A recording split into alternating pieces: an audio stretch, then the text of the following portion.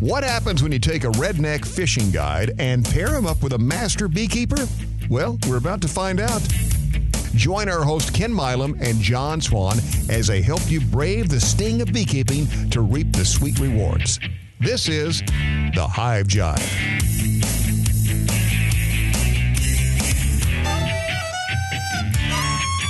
Well, I'm coffeeed up. I'm doing hot tea. Oh, shit, now I can't. My fingers are slippery. I can't grab it. That's my last sip. Last sip of coffee. Do you need more? You sure? No. Cold coffee's twice as bad as hot coffee. Okay. I'm assuming we're recording because Eric's not in there, so. Probably. Good morning, everybody. It's strange days, strange times. Ain't it the truth? I am, so Ken and I we're practicing our social distancing. He is on one side of the table, and I am on the farthest corner I can be instead of directly across from him. So we've got our minimum 6 foot distance there. We have our disinfecting wipes here in the studios, and I'm wiping down my hands, and we wipe down the microphones and the tables and the buttons. And I even brought in you brought air screens for new mic covers for us. Yeah, one for you and one for me. So yeah, so we're doing our thing. That's right. We're doing our part, trying to make sure nobody else gets sick or spreads it or any of that fun stuff. But we are still here. We're still in the studio, and we're still putting out Hive Jive episodes for you guys. And, hey, there's going to be a lot of free time on everybody's hands. So plenty of time to binge the season and last. Yeah. Go back and get some repeats in there. And you know what, Ken? Do you know what is not affected by the coronavirus? Bees. That's right. Your honeybees. Yeah. Good answer, sir. I figured that one out in a hurry because, now I'm worried about. I want to set a fifth of Jack Daniels out there beside my hive and see if they will mix the Jack Daniels and lemon juice with the honey, and then we can sell Jack Daniels infused lemon juice honey. Hot toddy. How often have you seen anybody or anything that was highly intoxicated be productive? Well, I guess that's right. Why ain't my bees doing what they're supposed to? They're drunk. They're under a shade tree out there. Yeah, chilling. Queen sitting there says, "What the hell is the matter with my workers?" Yeah, maybe. Or she's kicked back and they're fanning her. And that could she's be saying, it too. "Bring me more royal jelly." Yeah, that's it too. And a shot of that whiskey. Yeah. Okay. Well, no, we won't do that then. But that's the great point, though, is that the bees are not affected. No.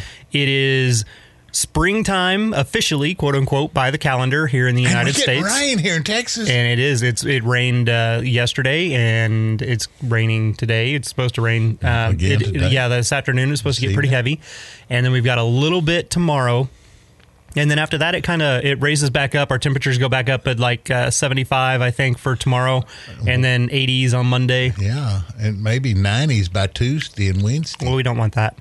But now, whitebrush out of our country it's all green, and it's going to be blooming, and the bees are going to go crazy here before long. Yeah, bee brush is going to go blooming, and it's going to get good. Lots of people are. The bees, okay, so in all the areas, the bees are kind of starting to wake up. Even up in some of the northern states, your bees are starting to slowly but surely ramp up their brood production and get things going. Some of our northern states are still having a bit of whiplash when it comes to seasons. It's like Jacob was telling us last week.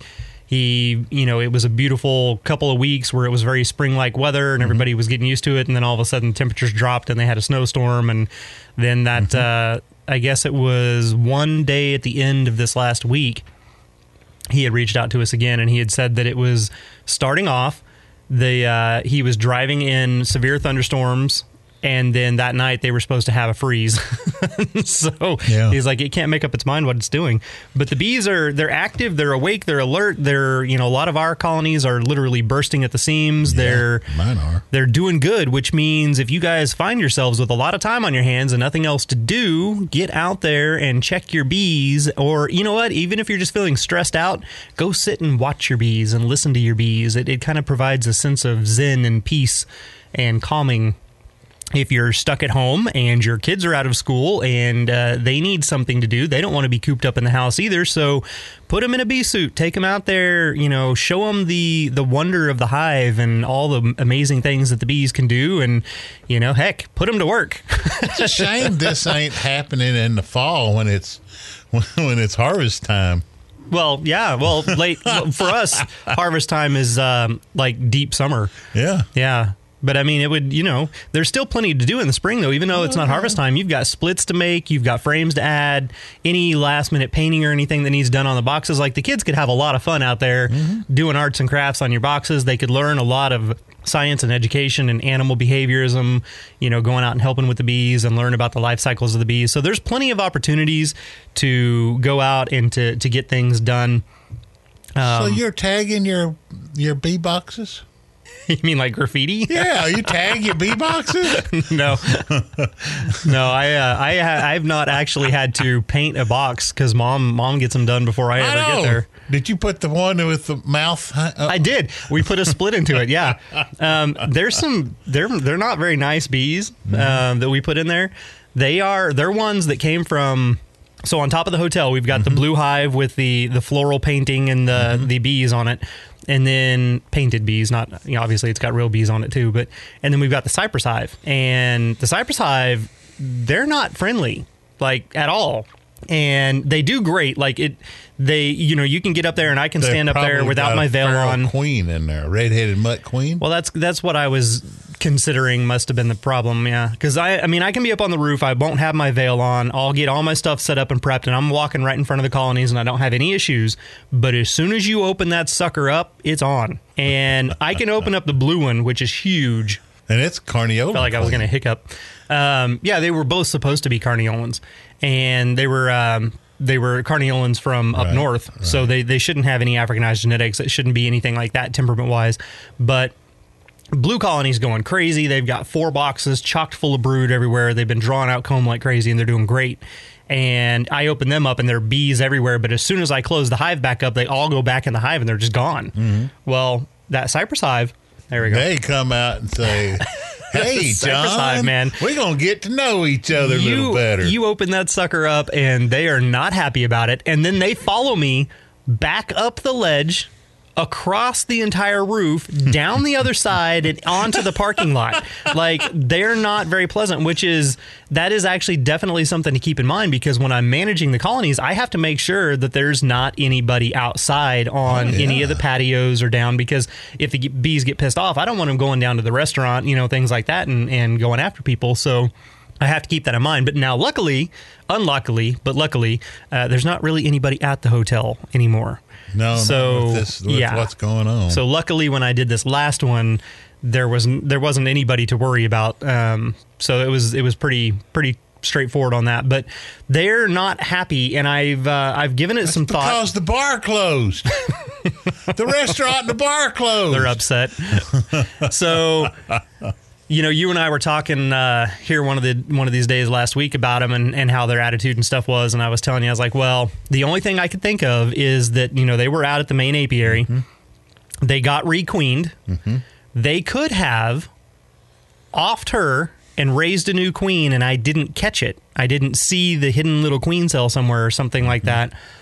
So they killed the queen, potentially. This is all hypothetical speaking.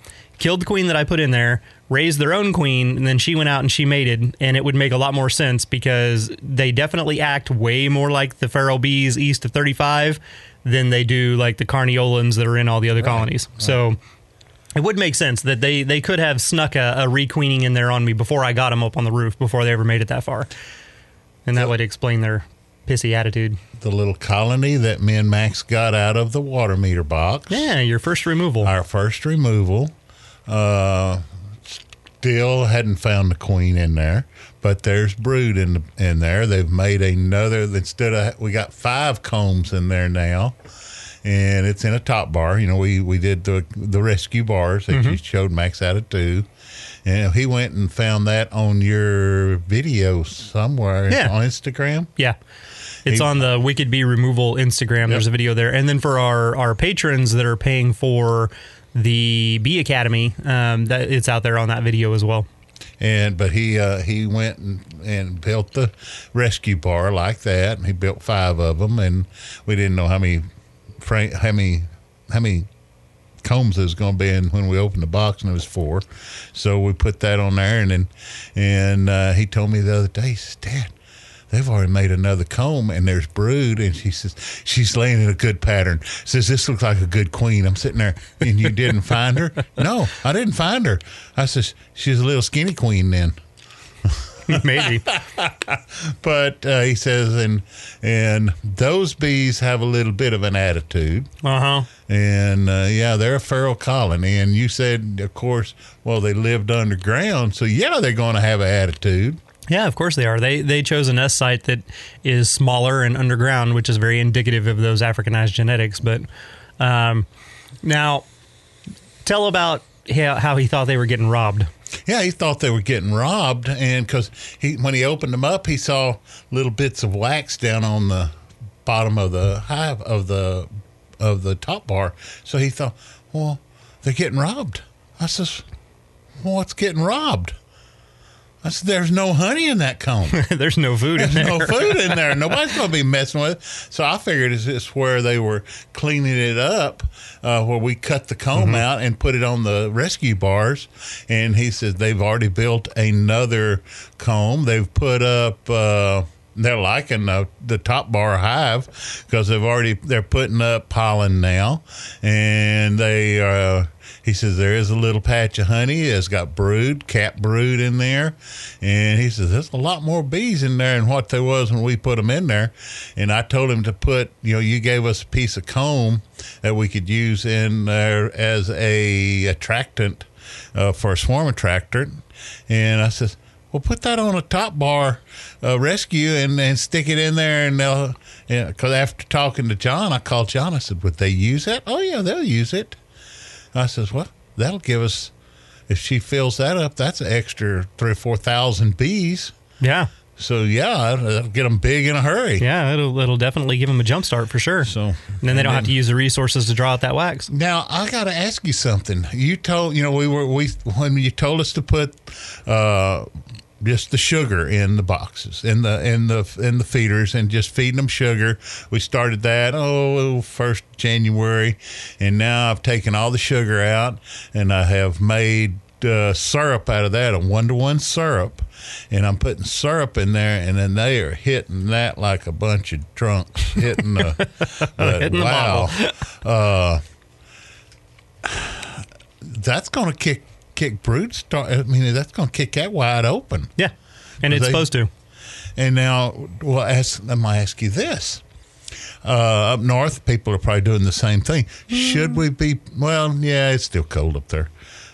Should we be putting honeybee healthy or something in there with that to help the brood? That is all really up to the beekeeper. It's up to the beekeeper. Okay. Yeah, exactly. Because what you end up doing, the honeybee healthy is, that is a specific brand name. There's several different things out there on the market that are all the same concept, but they're designed to both be an attractant to stimulate the feeding so that they take the food quicker, but also there's supposed to be pieces in there that help the bees and kind of, it's supposed to go through and be like the stimulant and the attractant, help them take the food faster, but it's also supposed to have, a little bit of like nutrient quality to it so that it's not just sugar, so that it adds some of those other things back in there. But that's why, like, when I make a lot of stuff, and I pretty much do it year round, but I put in the pre and probiotics that are specifically designed for bees. I put in electrolytes. And so you get a little bit of that back in there too. Pour so pickle juice in there? No. Oh, that's my electrolytes. No, I get the electrolytes at the feed store. That's actually the liquid, the yellow liquid electrolytes. And I'm not putting tons of stuff in there. So I'm making like a 5-gallon bucket full at a time. And I'm putting in maybe 2 capfuls of the electrolytes into that 5-gallon bucket. Not a lot. And then about 4 scoops go into the... 4 scoops of the probiotic powder go into the actual mixture as well. And then sometimes, I'm not consistent on this last part, but sometimes I'll do a capful, just a single capful of the apple cider vinegar, and that's all to 5 gallons. and then I mix that all up, make my 1-to-1 solution, and go out and I feed the bees with it. So they're getting a little bit of the nutrition, they're getting the prebiotics, probiotics, kind of helping them out as they go along. You can do the Honeybee Healthy. The springtime is a great time to do that because you want to raise good, solid, quality brood that's healthy and everything. So you can definitely put some of that stuff in there. Don't go crazy on it, though. Make sure to read the directions, follow the directions, and a lot of times this is not one of those scenarios where if a little bit is good, then a lot is better. Because you could OD. He's talking to me now, by the way. You could go overboard on it. Yeah. So you want to go through and you want to have it set up and do that. But yeah, you can absolutely do that. Now, the thing that you mentioned though about the states up north, places that are still in cold temperatures, just as a reminder to everybody, feed your solid sugars up until your daytime temperatures. Your average daytime temperatures are going to be 60 degrees or above. Once you get to that 60 degrees or above, then you can switch over to the liquid. But it's the same concept as when we were going into winter. You stop feeding when it gets to 60 degrees or below. Coming into spring, you don't start feeding that until you get into that other part. And that's mainly because, again, it's going to add a lot of extra moisture to the colony, which could cause condensation. If you have these cold snaps, that's going to be potentially bad all of a sudden if there's all this extra liquid in there with them. And it does stimulate brood production, which brood production then takes a lot more food. So if you were doing it just kind of willy-nilly and you went out there and you fed them 2 quarts, they ramp up their brood production and then you don't feed them for a month. Well, all of a sudden you've got a ton more bees in there and they didn't have any food except what you fed them. And now they're eating, 4 or 5 times as much because there's that many more bees in there. And then they starve to death because there's not anything going. So it's definitely once you start, you have to keep going as well. And again, just to remind everybody, season 1, when we talked about feeding your bees, only feed 1 quart at a time. I don't care if it is a 5-gallon feeder that can hold 5 gallons of food. You only feed 1 quart at a time, 2 quarts maximum per week. And the whole point of that is in the spring, you never want to feed them enough that they actually make capped food stores. What you're wanting to do is feed them just enough to stimulate the nectar flow coming in so that they stimulate brood production, they raise a bunch of brood, and they can start drawing out wax and they can start filling out your supers and drawing out all your frames or drawing out your bars of comb. That's the whole point. You want to stimulate that, but you don't want to overfeed to the point where 2 things happen. 1, they backfill all of the open cells with liquid, which means now the queen has nowhere to lay, and that's going to both do 2 potential things. 1, your colony is going to start to shrink because there's no new brood being born, and 2, they may potentially swarm on you, which in certain areas it could be too early for them to swarm. So you don't want to do that. And then if they're backfilling and they're creating honey out of it and capping it, well, now you've got capped food stores that they may or may not open and use. And when it comes time to your honey harvest, you don't know what's capped sugar syrup and what's capped honey. So that's the reason that we say 1 quart a week, give it to them on Saturday or Sunday, check them on Wednesday. If the cells are all dry and empty, go ahead and give them a 2nd quart. If they're not and they still got liquid in them, wait. Give them that full week. And then that's kind of how you parcel that out and step it along to make sure that they grow and get big, but you're not overfeeding at the same time. So there are certain situations where that's a different kind of scenario. So it just really depends on what you're actually doing, what's going on. I know when we put the solid sugar in, you saw some of the hives, and then you also says, Ken, we need to put formic acid in there. Yeah, we had a couple of colonies that were showing obvious signs of distress, disease, bad brood patterns, and they were not. It was clearly something different with them than all the rest of the colonies, and those were the ones that we were like, okay, we're going to go ahead, we're going to treat these guys, we're going to feed these guys, girls, gals, bees, and gals, and get them up and get them going, and make sure that everything is good with that. So that was the plan with that, and they've rebounded and done a lot better too. Oh yeah, it's crazy in there, and now I'm putting 1-to-1 sugar on them. So once I open them up, if I find there's still sugar water in the comb, then I need to just put a quart in there. Well, no. If there's still sugar water in the comb, don't feed them. Don't feed them at all. Don't feed them at all. Okay. Let them burn through that. So you could stagger back and forth between your feeding every 5 days to 7 days to 14 days, depending on how quickly they're going through stuff. But that also means what? You have to be doing. You got to be doing it. You got to be checking them. You got to actually be reading the comb and learning what's inside there. Now, in this crazy world that we got right now, how are we going to keep enough sugar around? Now, see, that is a very good question because it's hard to find stuff in the store. It is. We've been going out People and we've been doing. Crazy. Don't go crazy out there. We'll sick my bees on you. We've been doing these little excursions at random times of the day just to see what's in what stores, and we're going to quite a few different stores over the course of a week. But what we're specifically looking for are baking ingredients, because we have a neighborhood bread drive thing going on where we're actually baking fresh breads and then putting them out there. And it's just kind of an honor system. People can come and take it if they need it, if they want to donate, whatever, they can come by and do that. Flour. Are you putting honey with your sugar, with your bread? No, I thought about it and then I did not do that. Bread's one thing, giving away the honey. Giving away honey, no. Yeah, I haven't made it that far yet. We'll see how things change. But the ingredients, though. So massive bags of flour, massive bags of sugar. You can't find them. And containers of yeast are non-existent. You can't find them. So it's getting tricky. I know you have a thought in there. I want to segue this into something else. No, go ahead. I'll wait. That's something that we're doing right now as we've been, especially with people that's been following us and have got their bees, is they don't understand that they're coming up with a commodity that is very tradable. That's absolutely true. The first probably 2 years of beekeeping, I learned the value of barter and trade. And it was kind of, it was twofold, because I got my bees first and then I got chickens. And unfortunately, you're just trading eggs and honey. Eggs and honey, right. And so at the time, my neighbors around me, it started off as basically bribery, right? I have chickens in the backyard. There was no roosters, but there were chickens. And contrary to popular belief, the rooster is not the only one that is loud. Every time one of those hens lays an egg and she does the egg song, man, they are loud, and they go and go and go. Yeah. So I had the chickens back there. I had the bees back there. And there were basically 3 houses that were butted up right against me because it was a really strange shaped lot. And so I made sure that the neighbors on both sides and the one directly behind me were always in supply of honey and eggs whenever they needed them.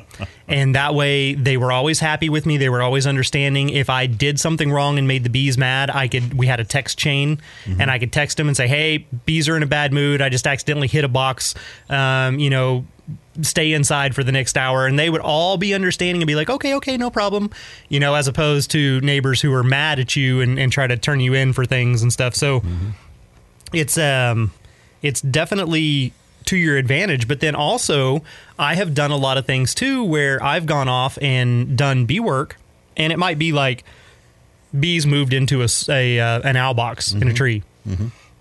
Or somebody basically had a swarm trap. There were some properties that constantly had swarms, and so we put up a swarm trap there, and they would just call us whenever there were bees, and we'd come out there and get them. But then people would give me things in exchange for it. And it would be, after I didn't have the chickens anymore, eggs became a very valuable thing to me because I love that fresh raised farm fresh eggs. Heck yeah. And so some people would be like, oh, I've got chickens. Would you like a dozen eggs? And I'd be like, absolutely. And so we'll barter and trade between the things that people may need and not need. There's one lady that it drives her absolutely crazy. She had a stroke, and she's gained all of her mobility back except for from the elbow down on one arm.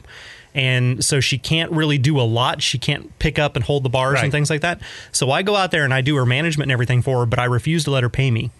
And so her loophole around that is eggs and fermented or pickled goods, because she likes to go through and make like kimchi or make like pickles, and she'll have eggs. And so I'll go out there and I'll manage her colonies for her. And then she'll send me home with a massive jar of some sort of fresh homemade canned goods. You got to get her to make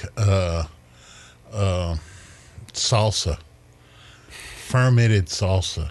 Oh, like a kimchi salsa. Interesting. You cut up the onions and the potatoes. No, tomatoes and the. I think you ferment a potato, you get vodka, and the cilantro, and you ferment all together.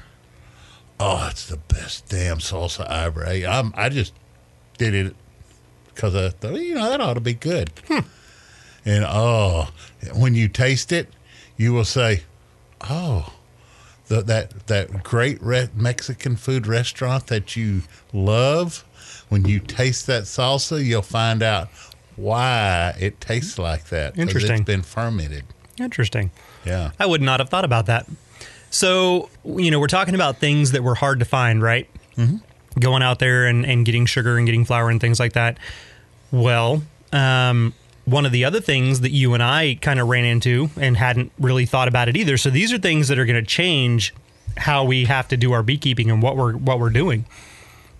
We went, you have packages on the way. Yeah, I got packages on the way right now. In theory. They're somewhere. They're in transit. So I didn't really understand the logic behind this, because most breeders, when they're going to mail you out packages and mail you out bees, they do it at the beginning part of the week. Mm-hmm. To ensure that if there are any hiccups or delays, it's still normal delivery days so that the bees will get there in time. Yeah. And this specific company decided to ship them on a Thursday. And so we were like, well, if it was overnight delivery or 2-day delivery, they would get there Friday or Saturday. Mm-hmm. That's still okay, and they're still constantly moving. But instead, it's not, which means it's going through the United States Postal Service. They don't work on Sundays. And they're not doing it overnight either. No. It's just regular mail. Yeah, it's just regular mail. Yeah. And they don't work on Sunday, which means it's not going to be moving on Sunday. It's going to be sitting somewhere. Yeah. And now, with all of this other stuff going on with the, quarantines and containment and social distancing and all that stuff, we had a package that was coming from Houston to Austin, which is a 3-hour drive, 3.5 hour, depending on what side of town you're on, right? The package was put in the mail on the 13th, and the mail system didn't even acknowledge the package until the 18th. And that's still at the same depot in the same town. It hadn't even left Houston to come to Austin yet, because that's how slow things are now. Yeah. They're also talking about, I heard this horrible, nasty little rumor that Amazon is considering basically suspending all shipments that are not considered essential. I've heard that too. Yeah, and if that happens, that's going to suck as well. Yeah. So, and I didn't consider it until you and I started talking about your bees, and then all this stuff came up, and like Kevin was telling me, hey, that one shipment, it's not going to be here for this long. And I'm like, oh God, everybody's packages get mailed. Yeah. Most of them get mailed. Yep. So if you are getting a package in the mail, what is that going to do to our packages? Like, I would hope that the Postal Service would see that as it's the same thing as like shipping chicks. It's a live, living creature, so therefore now, sting the hell out of it. You don't get them sitting. It needs to keep moving, and so you go through and you look at it from that perspective. You cross your fingers, and you're like, well, hopefully, because it is a package of bees, they're going to still try to get it here. Yeah, because they see it's bees. Yeah, because they're not in anything hidden. So, but I mean, I really hope for everybody out there that does have packages that this current situation and the mail and what's going on with the mail does not actually affect any of that, and it is able to still go through and make it to your home. Because if it doesn't, I mean, that's going to go right up there with the I can't find sugar to get to feed them. It's going to be a challenge for all of us. It's going to be kind of the new ways of how we're going to have to do things. What about if it's too long? What do they do with the queen? Are they putting her with a candy stopper in there? Yeah, the queen's in a cage, and the cage has the candy plug, but it also has 2 corks. So the bees can't get to the candy at all while she's in the container. Okay. But your problem is going to be those bees that get shook into a package. They're older bees, and there's going to be some die-off just naturally, right? If they get too cold or too hot, there can be massive die-offs. And if they run out of sugar in that can and they consume all the sugar, then again, there can be die-offs because they're going to starve. If they can't feed the queen could die. So there could be some serious repercussions to this, where the packages show up and, they may need a lot of TLC and love and care to get them up and get them going. But at the same time, they could show up and they could be dead. And that would be even worse. And then... Now you're making me text the wife, call the post office, see if the bees got there. But they're not. I mean, you're tracking. We looked up the tracking. It left Atlanta. Oh, well, it was scanned in at Atlanta. It left Atlanta. Last night. Yeah. and it just says in transit to the next depot. And it doesn't even list what the depot is. Usually it would say in transit to Austin or in transit to, Houston or whatever. But it just says in transit to the next depot. So it's very vague, and it doesn't list an estimated delivery day or time. So my guess is Monday or Tuesday is the soonest it's going to be there, which weather-wise, that's a plus because we couldn't do anything today or tomorrow anyway. Wednesday. It's going to hit 90 degrees on Wednesday. Well, no, that's better than today. Today's 50. You don't want to mess with them today. It'd be too cold. So it is going to be a challenge. It's going to be tricky for sure. So we'll have 2 packages to talk about one of these days. Hopefully. Well, we may be talking about they didn't show up right. Maybe if they all die, we'll mix them with chocolate. Have chocolate-covered bees. Chocolate-covered bees. Well, you've heard of chocolate-covered ants. I ain't never going to eat no chocolate-covered ants. But chocolate-covered bees, maybe we can get Lamb's candy to handle chocolate-covered bees. No, we ain't going to do that. But anyway. So I have a little funny here because we're talking about, just temperatures and feeding and random things like that before we transition over here. We had Evan.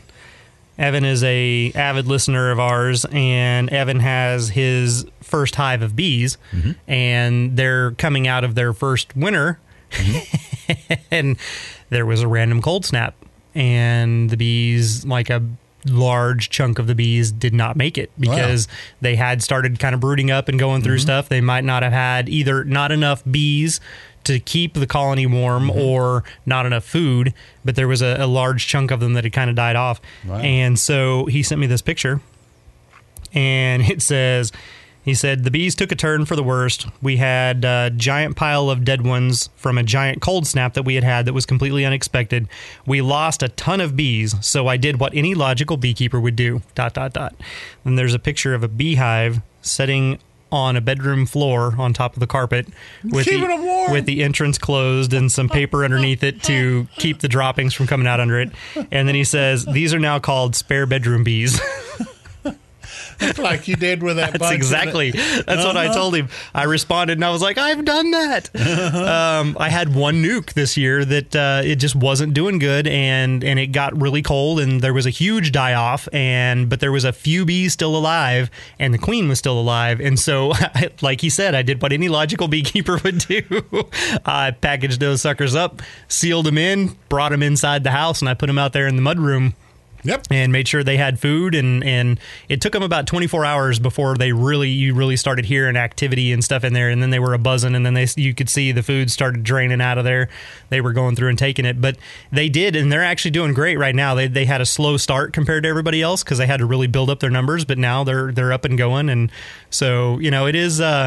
And, his whole thing was, it's my only one. It's the only one I've got, and I don't want to go through and risk losing them. I can't have something happen to the girls. So he went in there and he kind of got that taken care of. So it's a good thing. It definitely is a positive for sure. But I just thought it was funny. Because I was like, I've done that. That's like Max and he's been making swarm traps, and we got a whole pile of swarm traps, and I told him, I said, well, you got, I'm going to let you have all of my deep 10 frame because I don't want to pick up all that weight. And so I got all 8 frame, and he says, well, okay, well, I got to get swarm traps so I can catch bees put in there. I'm sitting there, why don't you just buy packages? Same reason he didn't go buy those hives, Ken. That's for damn sure. Max is frugal. Yeah, he's very frugal. And he's got 3 deeps, 9 or 12 mediums now, and I'm sure I'll be furnishing full drawed out comb for the deeps, and he's gonna milk Dad for whatever he can get. Yeah, so he'll be making honey by this fall, and I'm sure Dad's extractor. Well, I'll be working him. So there you go. That's back to that barter and trade. Yep. You're using the manual labor, and therefore he gets to reap some of the benefits of the equipment. Pretty much. I want to throw something out. I need to ask a question. Okay. Had and already, me and you have already talked about it. I had a lady tell me that a Lyson, Lyson, extractor is very good. Is anybody using Lyson? Tell John. He'll get back to me. A 20 frame says very little vibration. Do they vibrate that much? Well, so like kind of what she was saying about some of the other ones out there, they'll walk off. But it's all about the balance. So it's just like a washing machine or a dryer. If it gets out of balance, it's definitely going to walk out of the room. But when you go through, if you're, let's say it's a 4 frame, right? Just to make it easy to understand this, your comb is going to go in the shape of like an equal armed cross. And you're going to have, so if you say you pull out 2 combs that are fully capped, or 2 frames that are fully capped, put them opposite of each other. And then if you pull out 2 frames that are only half capped, which means they weigh less, put those opposite of each other. So you've got 2 heavy ones straight across from each other and 2 light ones straight across from each other so that it's heavy, light, right?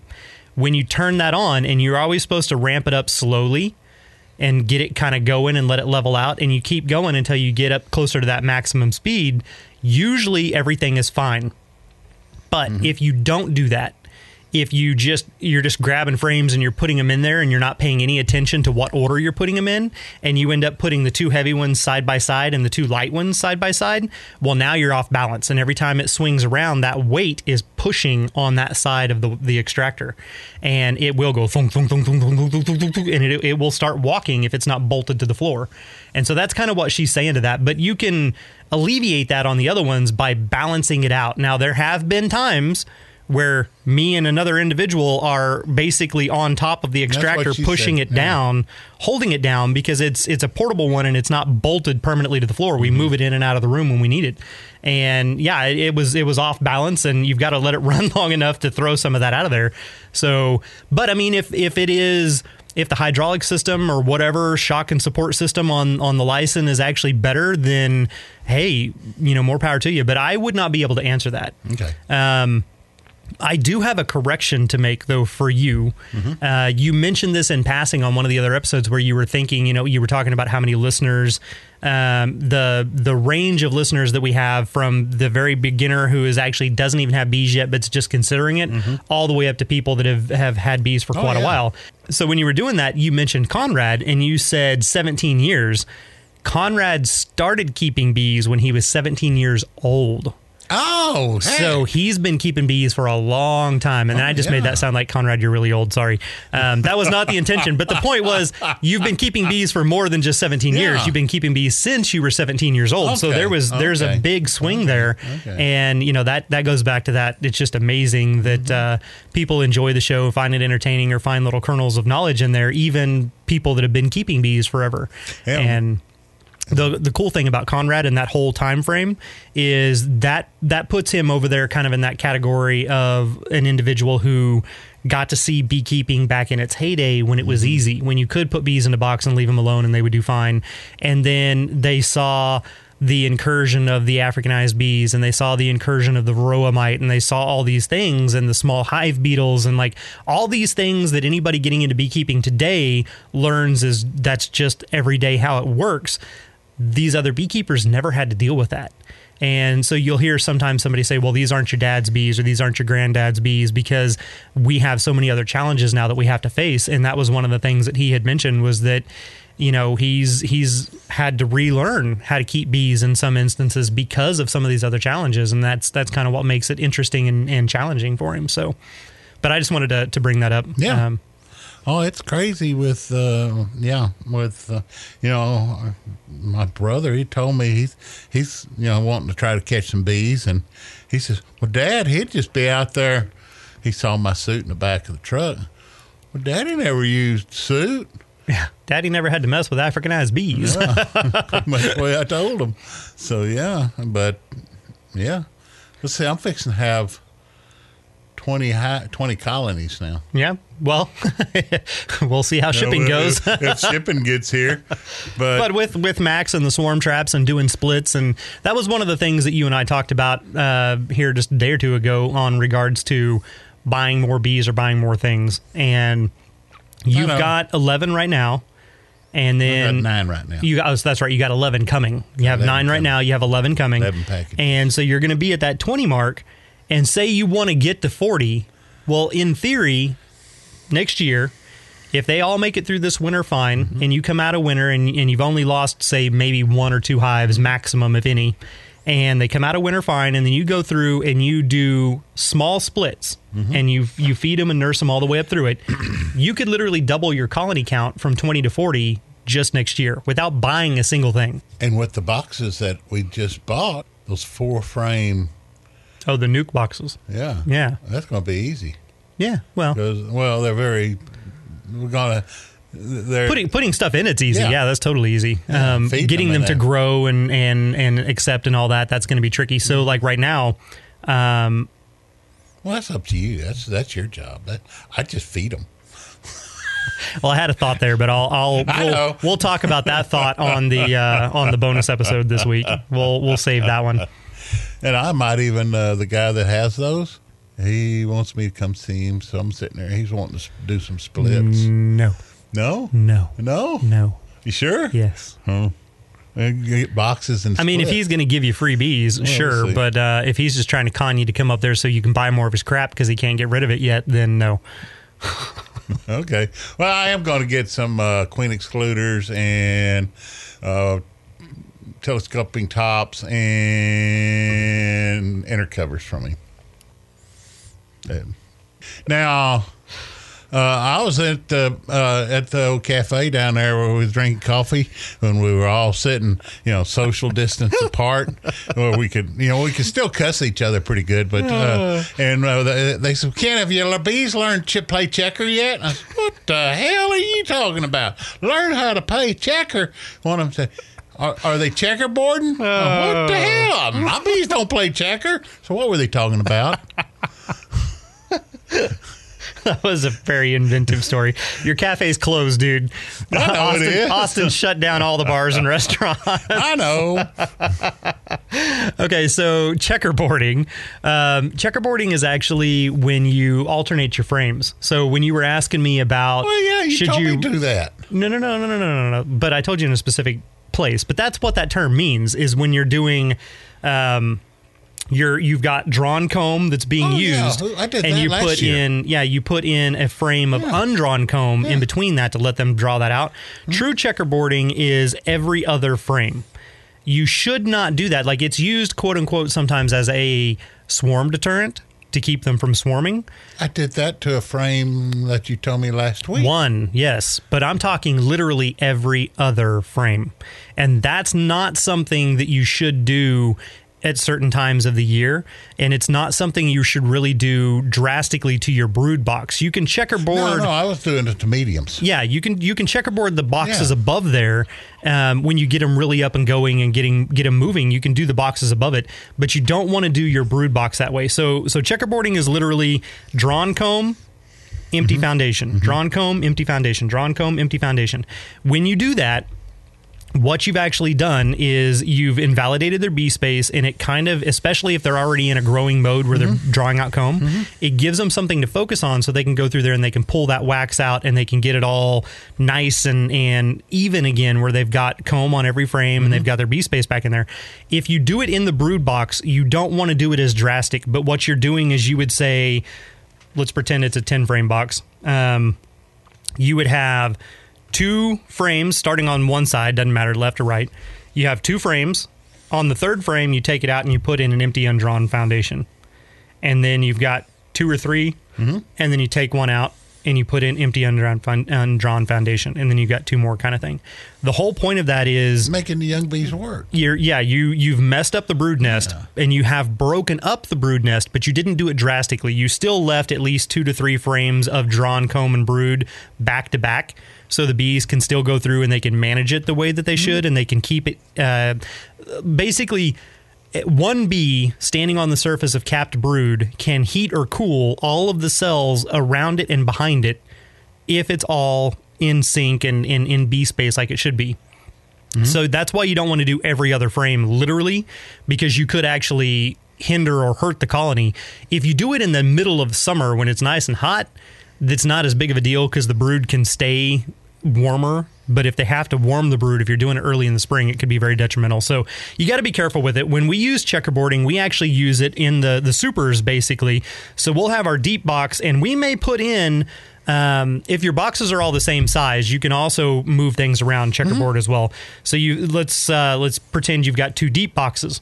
And you're just putting that second deep box on, and you want the bees to move up into that other box. And since how your boxes and your frames are all the same size, meaning they're all deeps or they're all mediums, what you can do is find your brood nest, and the brood nest is always kind of in a sphere inside there, right? Hypothetical sphere, sliced into sections. Find the outer edges of the brood nest, which means it's got some brood on it, but not the entire frame is full of brood. You're going to pull those 2 frames up, put them together in the middle of the box above it, and then the empty frames that you're taking out to displace there go back down into those slots where you pulled the others out from. And that will give a little bit of space in the brood nest where they have to draw out comb, and it's going to kind of infuriate them because of where it's at. And then in the box above it, you've pulled brood up into that. So it's in line with the brood below it, which will encourage them to move up into that box and start drawing out that box. Now, if you have a deep and a medium combination, you can't do that because the frames don't fit, they don't match. So you kind of run into a problem there. But by doing these sorts of things, you're trying to distract the bees and keep them busy. Once the bees have emerged from the comb and they're about a week and a half old, they have 2 choices when it comes to excess sugar. They can make wax or they can make royal jelly. If they're not making wax, there's no new comb for the queen to expand into or for them to expand into, which means now we feel like we're getting full on room. So let's go ahead and turn that into royal jelly, which means they start making queen cells, which means they start drawing out swarm cells, and they get the queen to lay in there. And then, they absolutely go into a swarm technique. So the concept of checkerboarding or giving the additional space is to go through and actually open up the brood nest a tiny bit. Don't go overkill on it, but open up the brood nest a little bit and keep the bees constantly going through and drawing out comb, because if they're doing that, then they feel like keep them busy. It's right. That keeps them busy, and it keeps using those resources to keep them from getting into that swarm urge. So that's kind of the concept there with that. Okay. One of the things that like you and I have done, which also works, and it's only going to work for somebody who has been beekeeping for at least a year to 2 years or more. If you have empty drawn comb from last season that you extracted out and then you stored it, you can put that back into play. So I went and I did a split from that mean hive. That's actually segues back to you asked me which ones I put in the box with the face on it. I did a split from them, from the cypress hive on top of the hotel that was not very friendly. And I took 4 frames of solid brood out of that colony. And I put 2 frames in each nuke. And then I give them 1 frame of drawn empty comb and 1 frame of just empty foundation for them to draw out. Put those over into the nuke, put feeders on them, right? No queen, no chance to raise a queen because I've got queen cells I'm going to put in there for them. Now, in the colony, instead of filling it with 4 empty undrawn frames, I gave them drawn comb because it immediately gives them the space. And it's the same concept of what we did for your one colony that was honeybound last year. We took out the colonies. Yeah, we took out the 4 frames that were solid honey and replaced them with empty comb that was already drawn out empty comb. Up. Right, because now the queen has space. She can continue laying. If she can continue laying, then they don't feel like they're congested. They've got plenty of space, and it'll go from there. The other thing that we should talk about for you guys is adding your boxes. Your boxes, you want to follow a little bit of a concept. And again, if you have drawn comb, you can cheat. If you don't, you have to follow the same concept you followed in year 1, which is make the bees fill out 80 to 90% of the box before you give them the next box. And then when you put that next box on there, you want them to fill out, meaning they're drawing out the comb. It doesn't mean it has to be full of things, food or brood or anything else, but they have to draw out the wax completely on 80 to 90% of all of the frames in that box before you give them the next one. Now, in complete contradiction to that, if you have drawn comb existing, once your temperatures are warm enough that the bees are not going to lose all their heat and whatnot, you can go out there and you can give them a box of drawn comb and just put it on there. And as soon as they move up into it and start utilizing it, you can give them another box. So you could go like every 2 or 3 weeks giving the bees a box of drawn comb. Once you get into the peak nectar flow and things are seriously kicking off and your colony's exploding in size, you could walk out there and stick 3 boxes on top of it at once if it's all drawn comb, because it gives them lots of space. It's all space that can immediately be utilized because it's drawn comb and it's empty. So the older bees are going to move up into that space, which keeps the main brood nest from being congested. And it allows the queen to move anywhere she wants to in that colony. So our blue hive that's on top of the hotel, that's got the 4 boxes on it, all 4 of those boxes initially were drawn comb. We did one split out of that hive and replaced the frames that we took out of it with empty frames, and we did kind of the checkerboarding where it was up in the upper boxes. We now have like drawn comb, empty foundation, drawn comb, empty foundation, and we went all the way across like that. And they'll go up in there and they'll draw out that comb, so it keeps them busy. But that queen has brood in every frame of every box in all 4 of those boxes. That colony is going to be a monster. It's just huge. And we can continue doing that because the more bees they have, the more space they can guard, the more foragers you're going to have bringing back food in. That's when you really have the opportunity to have amazing honey harvests, is when you have this, like you cheated and bought all this comb. You have drawn comb. The comb itself has its own pheromone. It has its own scent signature. And that pheromone is actually like a hoarding pheromone. And so if they can sense and smell that there's a lot of drawn comb above them, then they will actually bring in even more. Wow. It encourages them to store even more. And that's where year 3, year 4, you've got all these resources, you've saved all your comb. You know, the commercial beekeepers that have all the comb and they keep it and it's all drawn out. That's how they can get some of these amazing honey harvests, is because the bees weren't drawing out 5 boxes of comb. The bees were simply filling 5 boxes of comb with honey. And that's kind of one of those things that can actually help it out a lot. Now, on some of my boxes or some of my frames where wax moths, the lesser, have got in there and eat some of the comb around. You know, there'll be a big pattern in the middle, but then on the outsides, they'll eat some of it. The bees will clean that up. Yeah. And they'll fill that out. As long as it wasn't, so the greater wax moth basically destroys everything. No, and it's just, there's nothing left but spider webs. Well, I say spider webs, it's worm silk. No. But the lesser wax moth basically burrows tunnels through there, and you'll see these little kind of spiderwebby looking tunnels that go through the comb, but they're not destroying the entire comb. Your bees will go and clean all that out, and they will repair the comb where needed. Burn. It's just on the sides where it's been eaten or something's eaten. I don't know. Oh, it could have been a mouse. Could be. If it's just the outer edges. Just the outer edges. Yeah, that could actually be a mouse up in there chewing on stuff. And if you see like actual chunks and debris on the ground, that was a mouse. Yeah, if it is, but they'll clean it up and fill that out. Yeah, they'll go through and that's kind of what they were doing when you guys cut the comb and put it into that other nuke for the top bar. They go through and they clean up those edges, smooth them out, and turn it back into a growing frame or a growing comb instead of a full comb. Yeah, and that's what I figured too, but I wasn't going to tell my son that. Yeah. Well, it also there's fighting. I said, there ain't no bees fighting. Yeah, look at them. You got them shut off now. They just piled up outside. Yeah, exactly. That's what I was gonna say. He sent me a couple of text messages with a picture, and he was like, "Is this robbing? What's going on?" And there was a lot of bees at the entrance. They just piled up. As you pointed out to him, he thought that it was robbing, so he closed the entrance down to basically one tiny slit. Yeah, and it was basically 2 bees could go in at the time. Yeah, I was gonna say it was kind of a one in, one out situation. And so as the foragers were coming back, hot and heavy, ready to get in there, they couldn't, and it created a backlog. And after he talked to you, and then he talked to me, and then he sat there for a little while, and he watched him, and he was like, "Oh, okay, yeah, there's no fighting. They're not grabbing each other and rustling to the ground."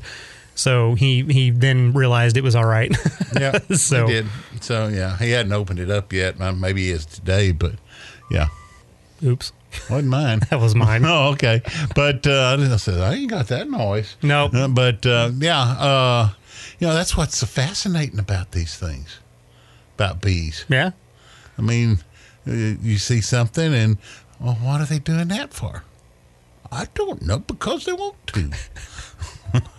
I mean, it's absolutely true. One of our other listeners, David, has been sending me a lot of messages this last week because he had a colony initially, and that colony tried to swarm or did swarm, and he noticed them bearding on the front of his colony last year, and he was like, hey, this is kind of weird, what's going on? And then he had to go to work, and by the time he got home, they were gone. But see, the thing is, though, that bearding itself is natural, and it's really hard to go through and tell the difference between we're bearding because we're hot, or bearding because we're congested, or we're actually a swarm that's getting ready to leave, kind of thing. And so he learned from that experience, but he's also got a little bit of PTSD from that experience. And he had a new colony, and they're doing great. And he went to go to work the other morning, and it was in the morning, and there was a small cluster of bees on the outside, and he had a panic attack. And so I sent him some pictures and some photos, because I've got some colonies that they beard almost all year round. There's always bees hanging out the front of it. And yesterday, it was raining all day long, and there's a clump of bees on the outside of that colony. But when you go through the colony and you look, it's not terribly congested inside because they're hanging out outside, and there's no queen cells. They're not attempting to swarm. There's no behavior like that. That's just what that colony does. And, each colony is kind of its own way. Now, every colony, when it gets super hot and super humid, they're all going to beard because they need to relieve that congestion and create airflow and cool it off. Yeah, but it just goes to show you that, like you said, they do some things. Sometimes we don't necessarily know why, just because they want to. And you got to go through and try to figure out the common denominators and what it is that might be causing that. So they're doing what they need, what a bee does. That's right. Do what a bee do. Yeah, that's it. Well, everybody, we will call this one a wrap for today and get off here and let you get back on with your social distancing and home chores and homeschooling. And like I said, if you got kids at home and they're out of school, take them out there, teach them about bees. Get outside, go take pictures of flowers, see how many bees you can find on different flowers. Try to make some fun games out of it, make it educational, and get out there, check your bees, make sure your bees are doing good. You've got all the time in the world at the moment, so go out there and learn something new and experiment and try things. Get your bee work done. You don't have excuses now.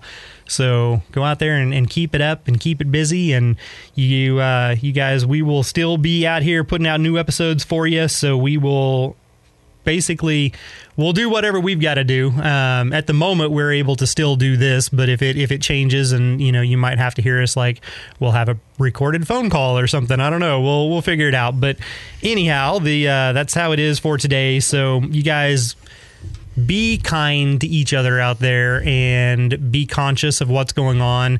Know that your actions and decisions affect more than just you. So be considerate of those around you, and know that, you may be a single individual who is in their prime of their life and don't think much of it. But keep in mind that, children that you come in contact may have grandparents that they come in contact with, and you don't want to go through and potentially get anything or spread anything to anybody who may be less fortunate than you, may not have as good of an immune system, or, may have any other types of compromises. So just be considerate of those things. And when you go shopping, be considerate of those things as well. You do not need 24 packs of toilet paper or 12 bags of sugar.